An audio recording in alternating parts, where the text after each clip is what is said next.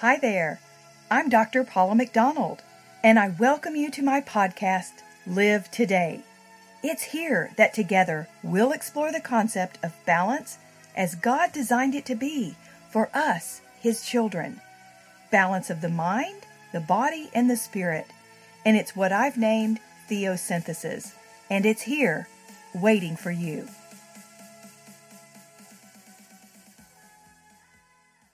Hello, everyone, and happy hot summer to you all. I have been out of my studio for over a month.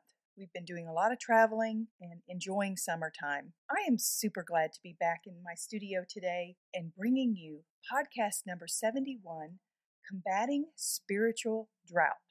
And what more perfect topic than right now during these unprecedented, record-setting, hot temperatures that are not only here in my home state of Texas, but also across the nation and in many places around the world.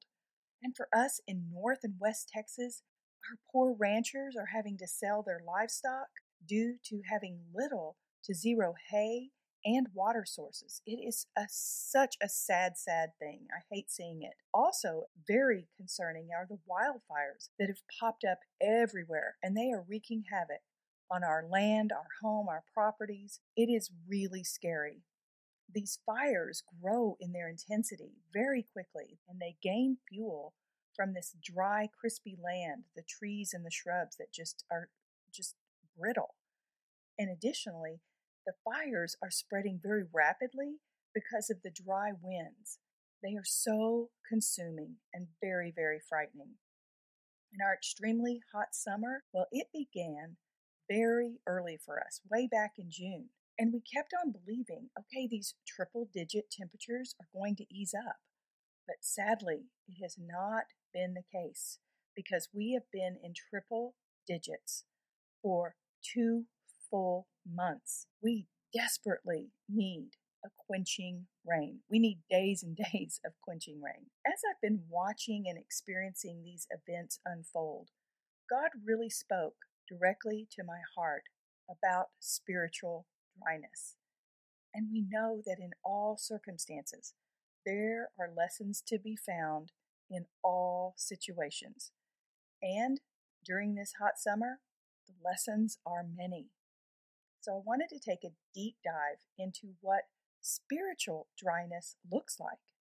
Well, just like a physical drought, a spiritual drought means several things. Christ came to us and taught us that He is the living water and that through Him we would never thirst again. John 4:14 tells us, "But whoever drinks of the water that I give him shall never thirst, but the water that I will give him will become in him a well of water springing up to eternal life." Oh, I love that verse. And this spiritual water from Christ means that when we accept Him into our lives, He will fill us with His Spirit. And this doesn't mean that there's not still going to be times of drought, but He does promise that His water is abundant and it results in eternal life. That's a promise I can stand by. Therefore, during these times of spiritual drought or dryness, just know that this is a sign that you need to lean into Christ and into His Word deeply. And just as wells for water, you've got to go deep into the ground to really find good, pure water. So, just like every lesson, there's a lesson for Christ. We've got to dig deeply into His Word that will provide you with His living water that will pull you up out of a spiritual drought. But then we have to ask, what causes us to have these times of spiritual drought? And yes, even the most devout believers can and will experience times of drought. And this does not mean that you should beat yourself up and think that you are a failed Christian. It does mean that you're human and that you're going to fail at times, and that the enemy desperately desires for us to turn from God during these times. So let's look at some of the top reasons why you might be spiritually dry. And the first one that comes to my mind is time away from Him, time away from the Lord. For me personally, I know that when I begin to feel drained and feel an absence of the Lord's peace, I can almost 100% point to the fact that I have been remiss in my prayer time, my time spent in His Word, and in worship. And the longer I spend away from these precious and needed activities, the more spiritually dry I become. And so being able to recognize that I'm spiritually dry is super essential. My spiritual drought results in me becoming so much more edgy, I'm less patient, and I actually experience exhaustion at a different level. I don't know if you all out there feel that as well. So learning to know the symptoms allows me to know that I need to do something different. And as soon as I begin to lean back into Christ, into His Word, worshiping, I can feel my weariness beginning to fade very quickly. And it's truly like having a parched mouth when you're so thirsty. And when you get that cold water, how it just, it feels so great in your mouth and going down. And it truly quenches your thirst. This is what it feels like when you lean back in to Him. So Jesus, He so desperately desires to provide us with His living water. And I love the story of the woman at the well for so many reasons.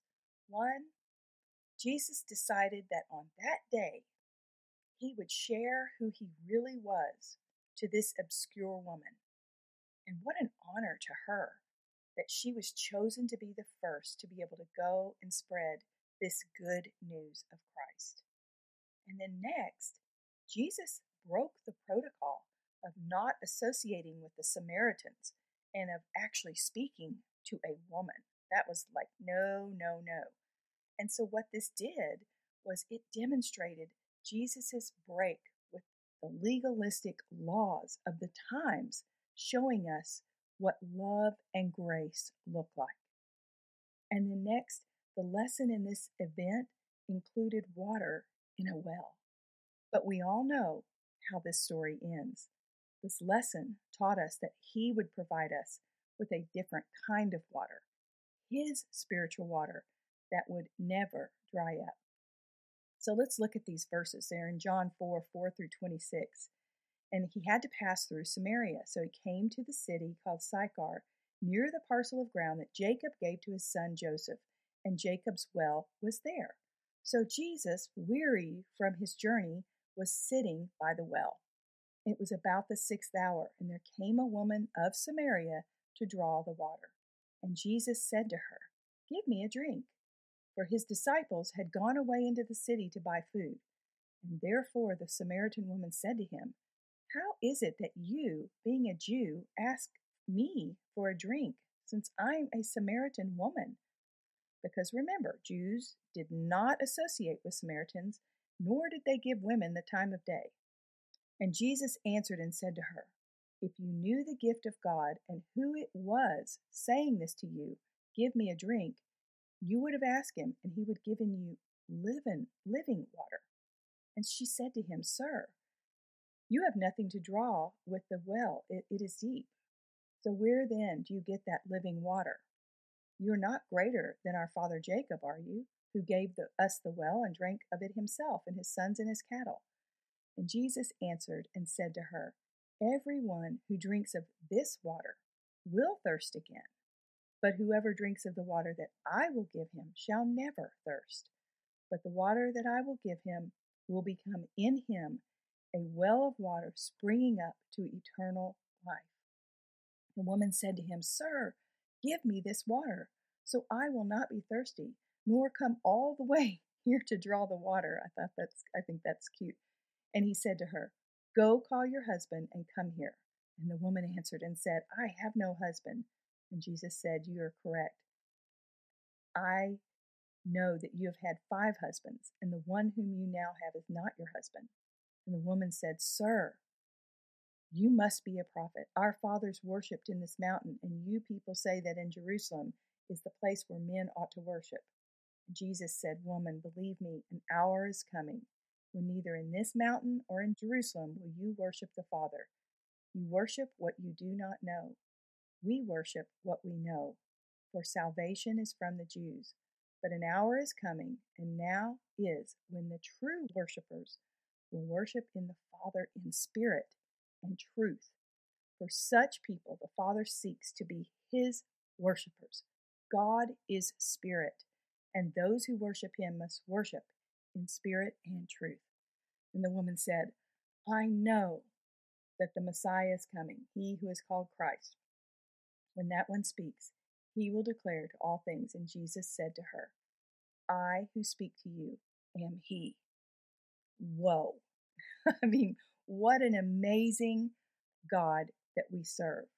Here he met with this lowly woman, knowing in her sin that she was in, but yet he chose her to be the first person to leave and go tell others about Christ. I just love that story. There's so many things about that story. And he uses everyday lessons to teach us deeply profound ones. And so another reason that we can experience spiritual droughts is because we've neglected our own selves. And I teach on this topic at length in my book, Theosynthesis Live Today, because balancing our spiritual selves with a healthy physical body and mind is so key. When we are physically challenged, when we are hurting, and when we're exhausted, it is very difficult to allow ourselves to be filled with Christ. That's why it's so important to maintain your physical and emotional selves in order to be spiritually filled. However, do not let the fact that you are not in top mental or physical condition be the reason that you don't reach out to Christ. He truly desires for you to call out to him when you are in need and allow him to bathe you in his love, in his acceptance, and in his healing balm. When you turn to him with an open heart, he will fill it. But you have to have a heart that is willing to allow him into every corner. Are there areas of hurt in your heart and in your life that you might need to release? Areas of repentance, hurt, and anger that you've got to let go of? Well, when you allow Jesus to quench your spiritual thirst, just like a drought-ridden land will suddenly bloom, your life will as well. And the spiritual fruit that he promised us can now begin to grow and flourish within your spirit that's filled with him. Galatians 5:22-23 tells us, but the fruit of the Spirit is love, joy, peace, patience, kindness, goodness, faithfulness, gentleness, and self-control. These character traits reflect the goodness of a spirit-filled, liquid heart of Jesus. This kind of spiritual quenching snuffs out the opposite of these fruits, such as hatred, sadness, chaos, defiance, rudeness, evil, unfaithfulness, recklessness, and being out of control.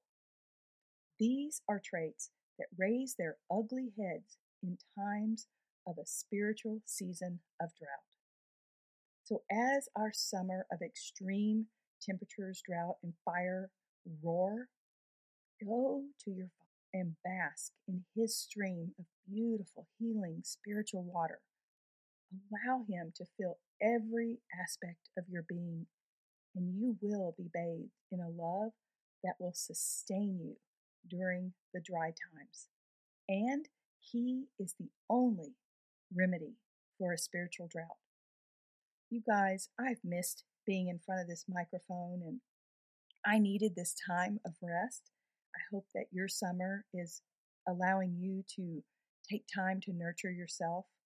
And so I always thank you for inviting me into your life through these podcasts. It's such an honor to spend time with you. And so may your life be richly blessed, and may you be inspired to live your life more abundantly and with much greater purpose. I would love for you to visit my website, drpaulamcdonald.com. There's so many resources there. I have Bible studies and so many more things for you to dig into. And I have a second podcast called Exhale Bible Discovery with Dr. Paula McDonald. And it is an in-depth, chapter by chapter, study by study of the Word of God in a new, fresh approach.